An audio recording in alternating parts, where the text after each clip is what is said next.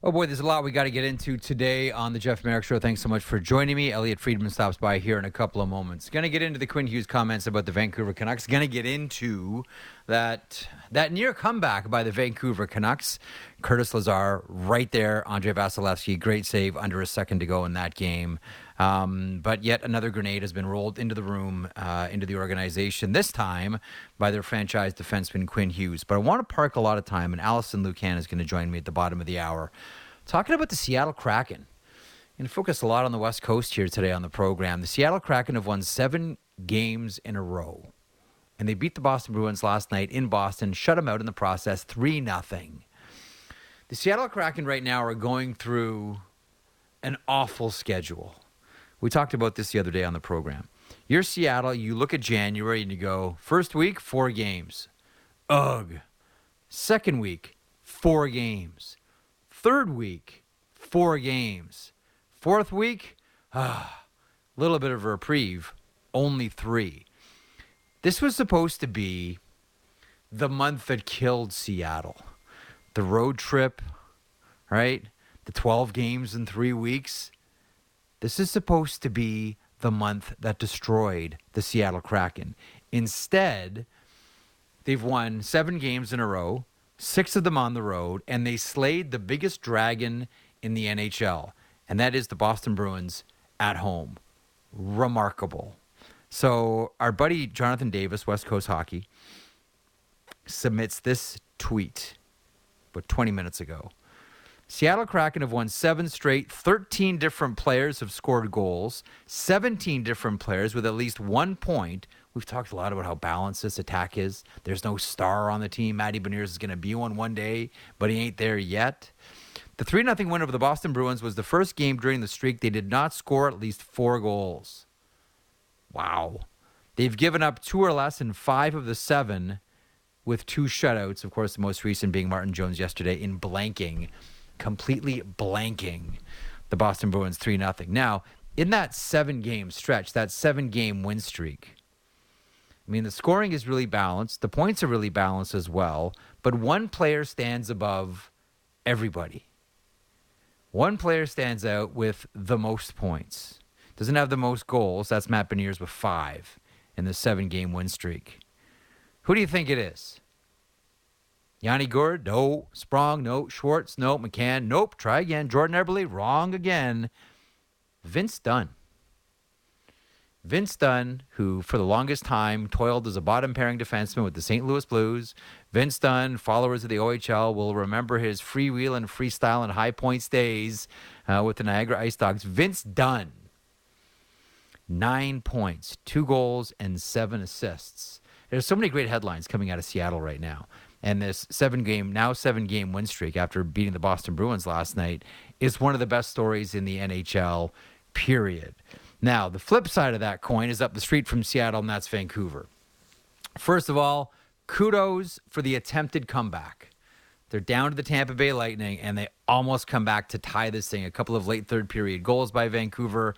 Curtis Lazar almost buries one, but Andrei Vasilevsky turns into Andrei Vasilevsky and makes a really great post-to-post save to secure the win for the Tampa Bay Lightning. Now, the controversy surrounds Tanner Pearson. Now, Tanner Pearson, as the Vancouver Canucks put out yesterday morning, he's got a broken hand. Okay, it was supposed to be 6 weeks. Instead, he's been shut down for the entire season. Originally it was mentioned it was 2 surgeries. Turns out that it's 3. And after the game yesterday, Quinn Hughes, who I believe is real tight with Tanner Pearson, like I think they sat together for the longest time as well. Like they're buds. So Quinn Hughes is asked after the game about Tanner Pearson. And he says this: I feel bad for him. I mean, it wasn't handled properly. And, it's not really a good situation he's got there, and hopefully he's going to be all right. Rewind. It wasn't handled properly. Now, this is a brand new medical staff for the Vancouver Canucks, but it's not the first time we've heard about injuries with Vancouver. We think back to Jason Dickinson, who, when he got to Chicago, revealed last year he was playing with a broken hand that wasn't diagnosed. That was the old medical crew. This is a new medical crew. I think most of us have all read the human rights complaint by Rachel Dory as well about various medical issues as well. This is not good. And all of this, by the way, as the rumors about Rick Tocchet continue to swirl. I'll tell you what, the one player that I admire through all of this, and I don't know how he's kept it all together, with the constant noise and the controversies, and every day is a different drama. Every day is a various level, 5-alarm, 10-bell fire, however you want to describe it.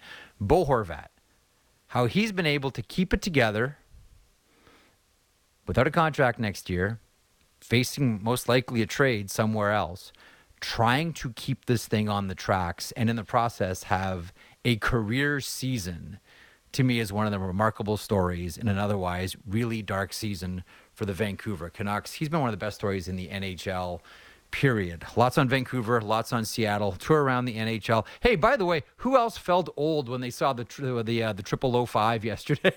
Did it seem like it seems like a million years ago we were seeing that? Then there was a controversy about it, and they had to stop doing it. Great to see PK Subban and Carey Price yesterday with the 0005. A wonderful moment for the Montreal Canadiens and their fans as a way to say thank you to PK Subban once again. Let's get the show started here, shall we? This is the Jeff Marek Show on the Sportsnet Radio Network. Elliot Friedman of 32 Thoughts on Hockey Night in Canada. Did it not seem like a million years ago the biggest controversy was the 0005 from PK Subban and Carey Price? And how old did you feel watching them do that yesterday in their civvies? I have to say that you make a good point. It does seem like it was forever ago, doesn't it? Totally. Yeah, it was. I like Subban's jacket. That was what really stood to me. The whole ceremony was. That's a great jacket. I'm a big jacket guy. I like that jacket. No, I know.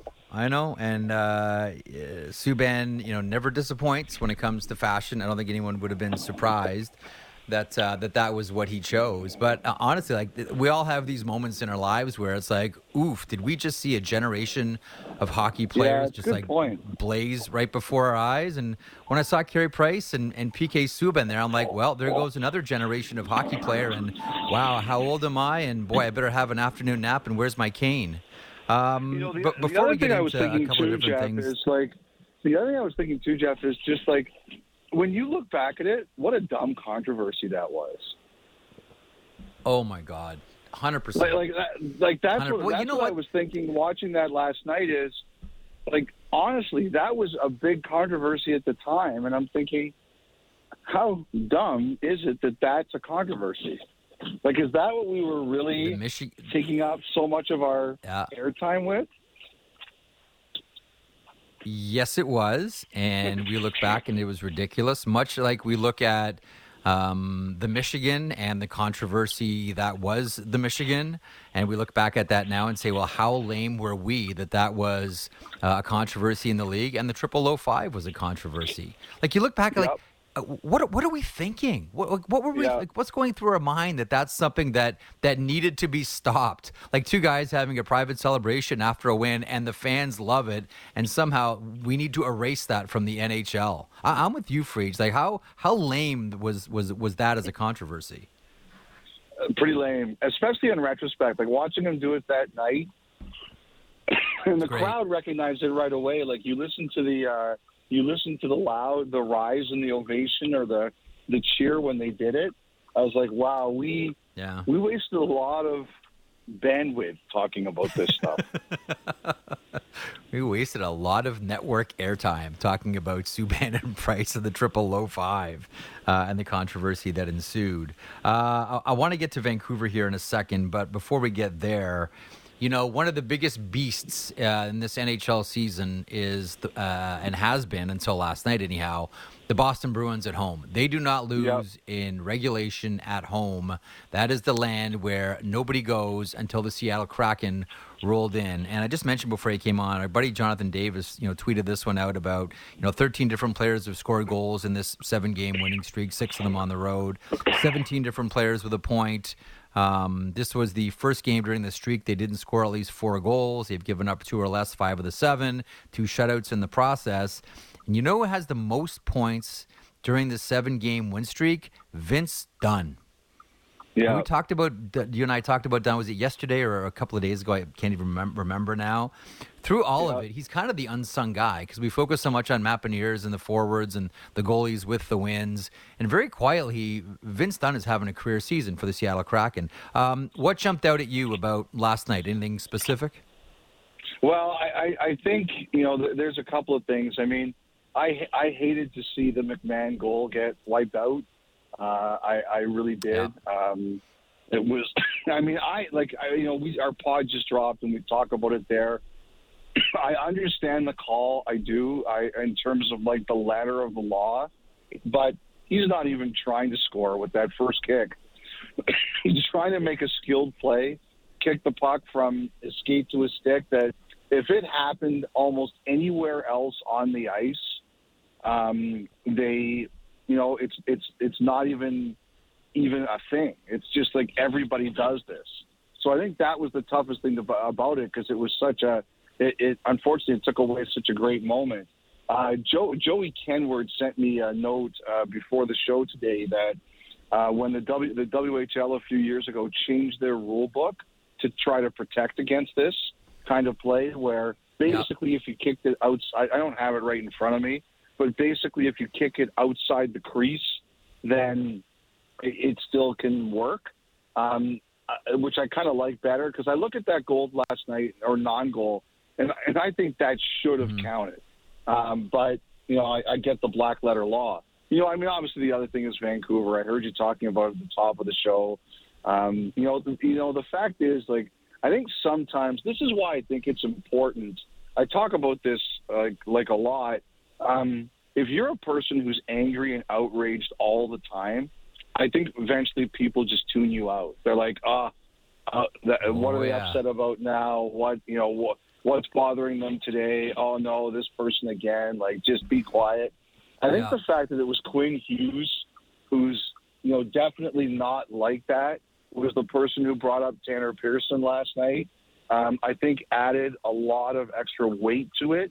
I think we're all really curious to see, exactly where this is going to go, this particular situation. By the Canucks' own tweets yesterday, he's had at least 3 procedures, and I'm under the impression there's more coming. It sounds like the thing about this is, you and I did a lot of work on Eichel, and it was a big medical situation, and I think it's going to be a big discussion point between the league and the Players Association whenever we do our next CBA. So, like, the number one thing I think about when I see that is this going to be another situation where the league and the Players Association are going to have to get involved to potentially sort this out? And because that just based on my internal reading and what I've seen, it sounds like we're headed in that direction.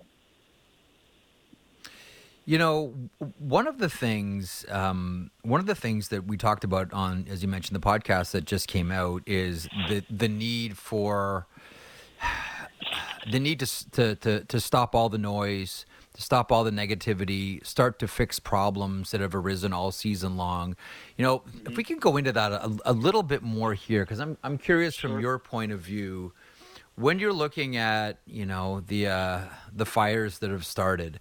Some are controlled, some are completely out of control. And listen, I know I'm part of hockey media too. We pour gasoline on all of this stuff. I get it. Yeah. But if you had to create a hierarchy of problems that need to get solved in Vancouver, whether it's the coaching, whether it's the JT Miller straight leg back check visuals, whether it's the players commenting.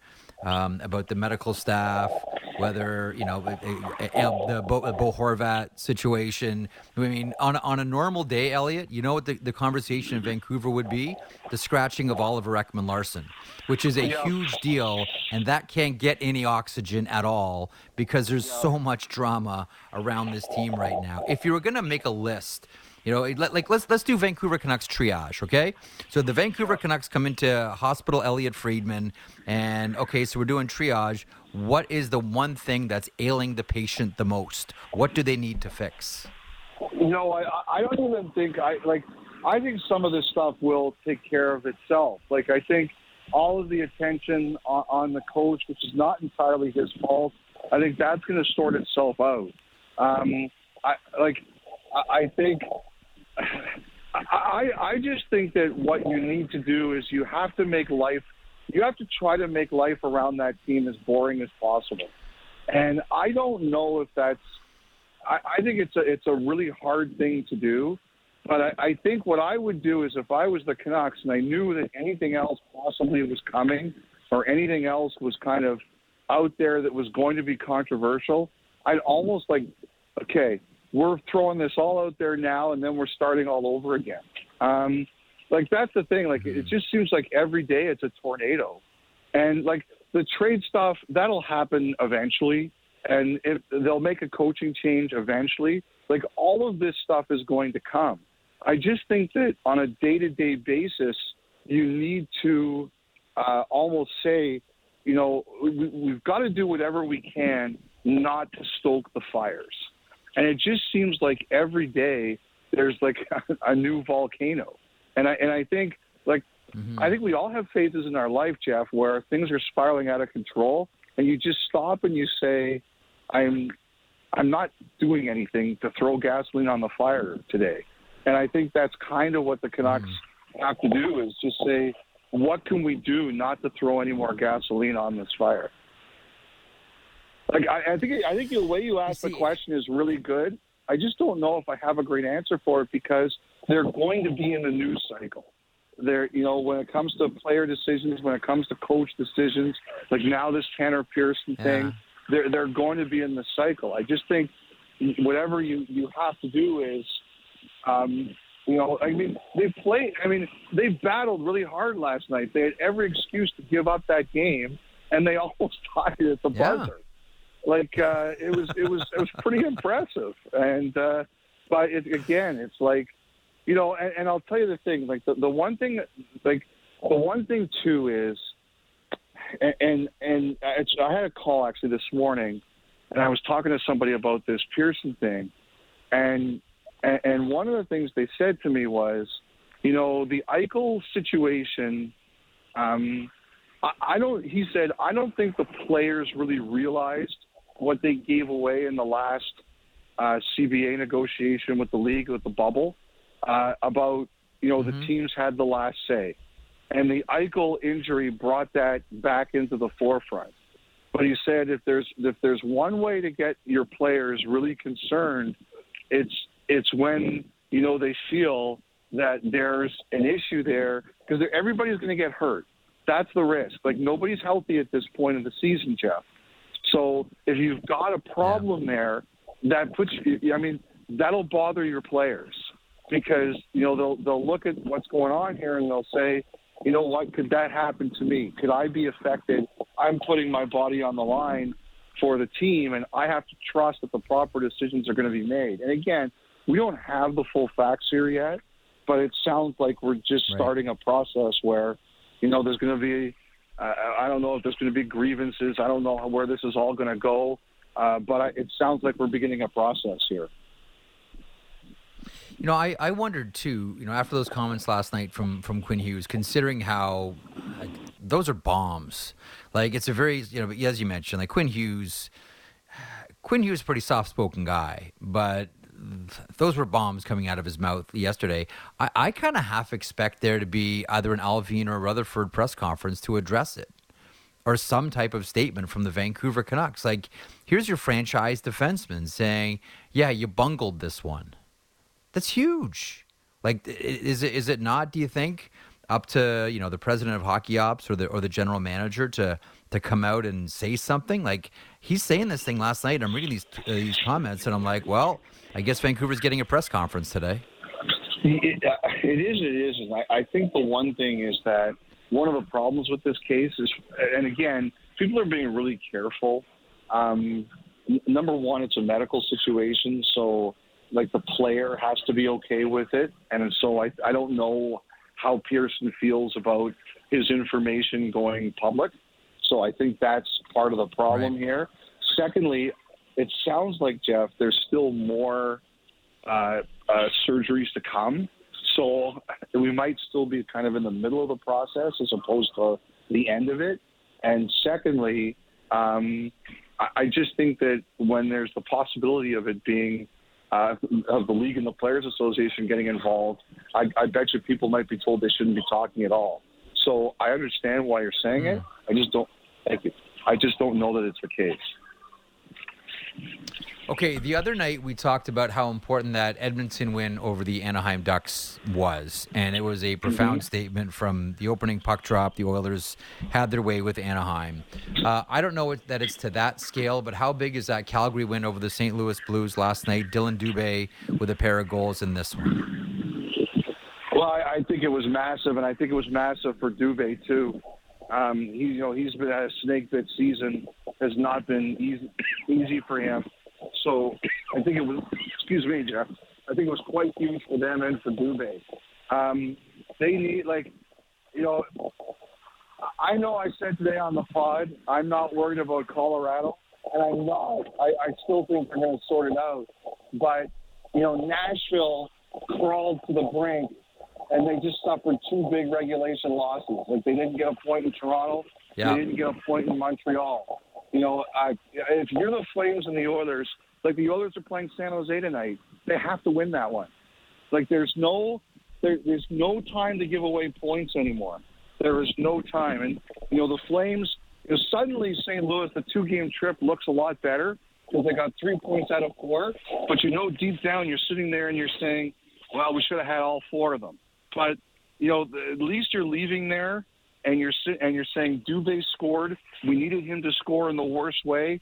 We finally got it. We got this win, and Dallas is going to be in an ornery mood for them this afternoon. Like, could you imagine if you get only 1 point in St. Louis, how you're feeling going into Dallas? Yeah. Now you're feeling a lot better. I still, Jeff, this whole thing with, it's like the old Bill Parcells thing. If you expect me to cook the meal,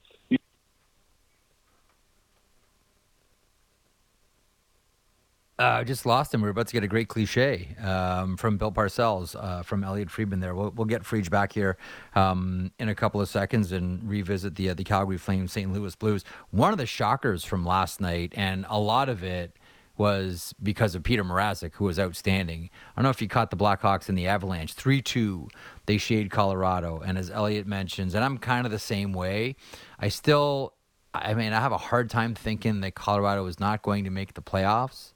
But when you start to see results, and I know they're injured, and I know that the big dogs are logging some huge minutes, and that may show up later on in the season. I get all that. But games against the Chicago Blackhawks on a Thursday night, those are the ones too that again, Mrazek was outstanding, but still, those are the ones that you have to have. Those are the ones that you have to win. We got Elliot back. Sorry, Elliot, you're about to drop some Bill Parcells knowledge on us. Oh yeah, well what's the Bill Parcells line? If you're gonna ask me to cook the meal, you better let me pick some of the groceries. Like I understand how Sutter feels like that, but I still look at it, Jeff, and I'm like,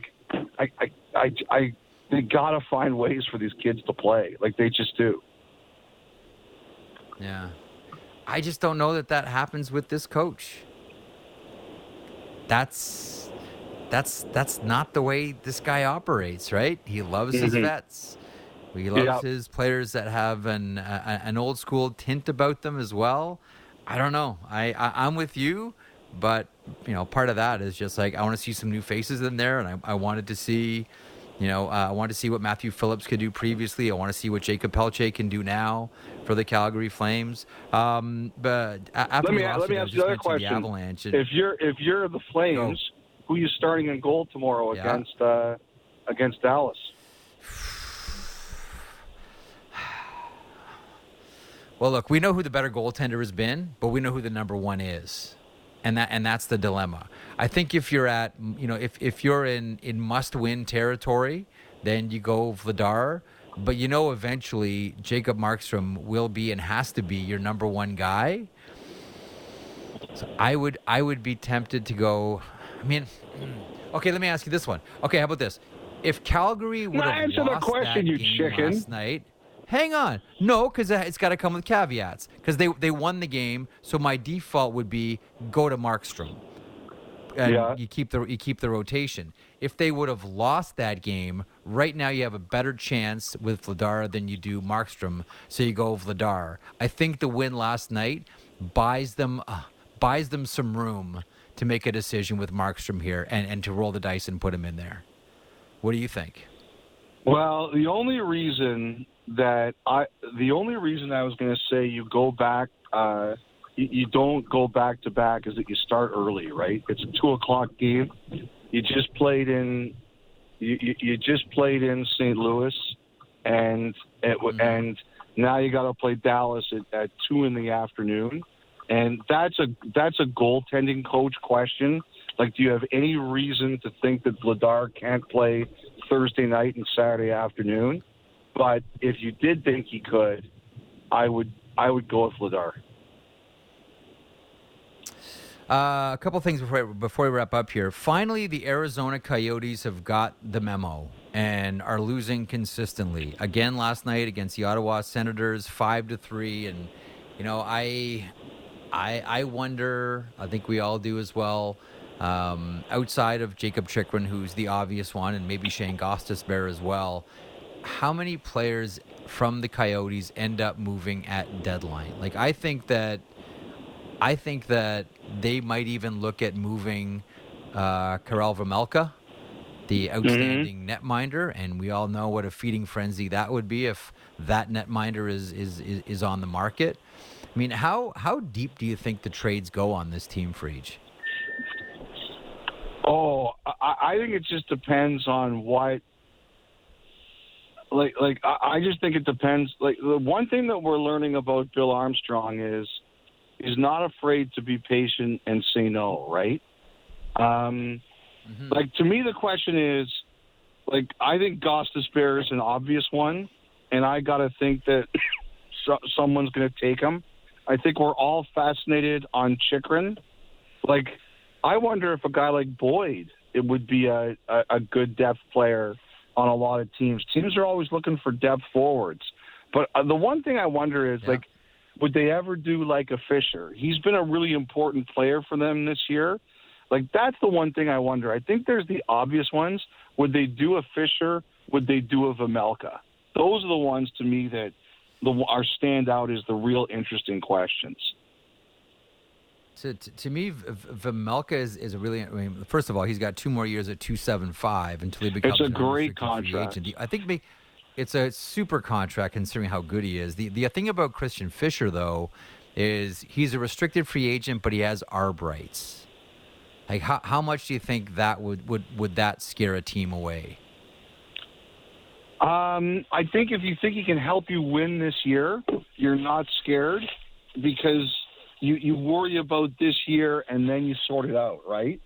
I think if you're – but the other thing, too, is all these teams, they're so good at arbitration now, Jeff, they basically know what the numbers are.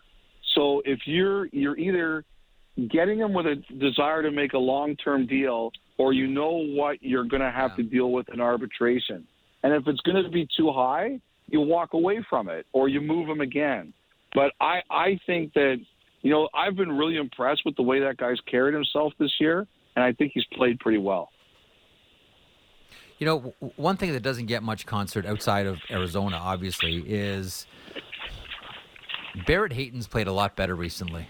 Yes, he has. You know, we've kind of forgotten about Barrett Hayton a lot of, the forgotten first round pick, the forgotten World Junior star. Once upon a time, Tournier loves him, made him captain of the junior team, and we've been waiting for him to start to pop here.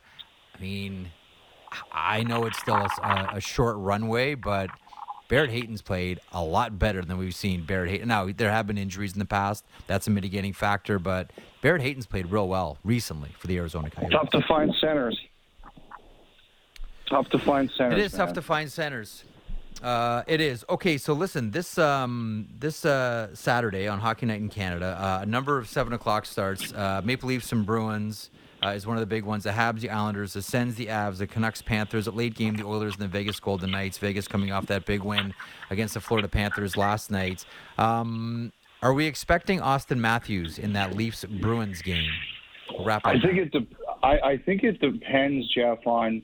Well, now they basically said he woke up from the other day with a non-COVID illness, right? So I kind of wonder if that means that becomes the bigger question. Like if he's got... I mean, like I had like a sinus infection. I sound terrible, but I wasn't infecting anyone else. Like if he's got like a flu, they might not want him around anybody. I don't know. So I think that now becomes the biggest. I really got the impression, Jeff, that I don't know if he was happy to sacrifice the games, but if he was going to miss games this week, it was going to be Nashville and it was going to be Detroit, and he was hoping he was going to play on Saturday. You know how badly he's going to want to play that game. Oh, he'd want to play that Bruins game, absolutely. Okay, on that, we'll let you and your sinus infection go, and we will look for you tomorrow on Hockey Night in Canada.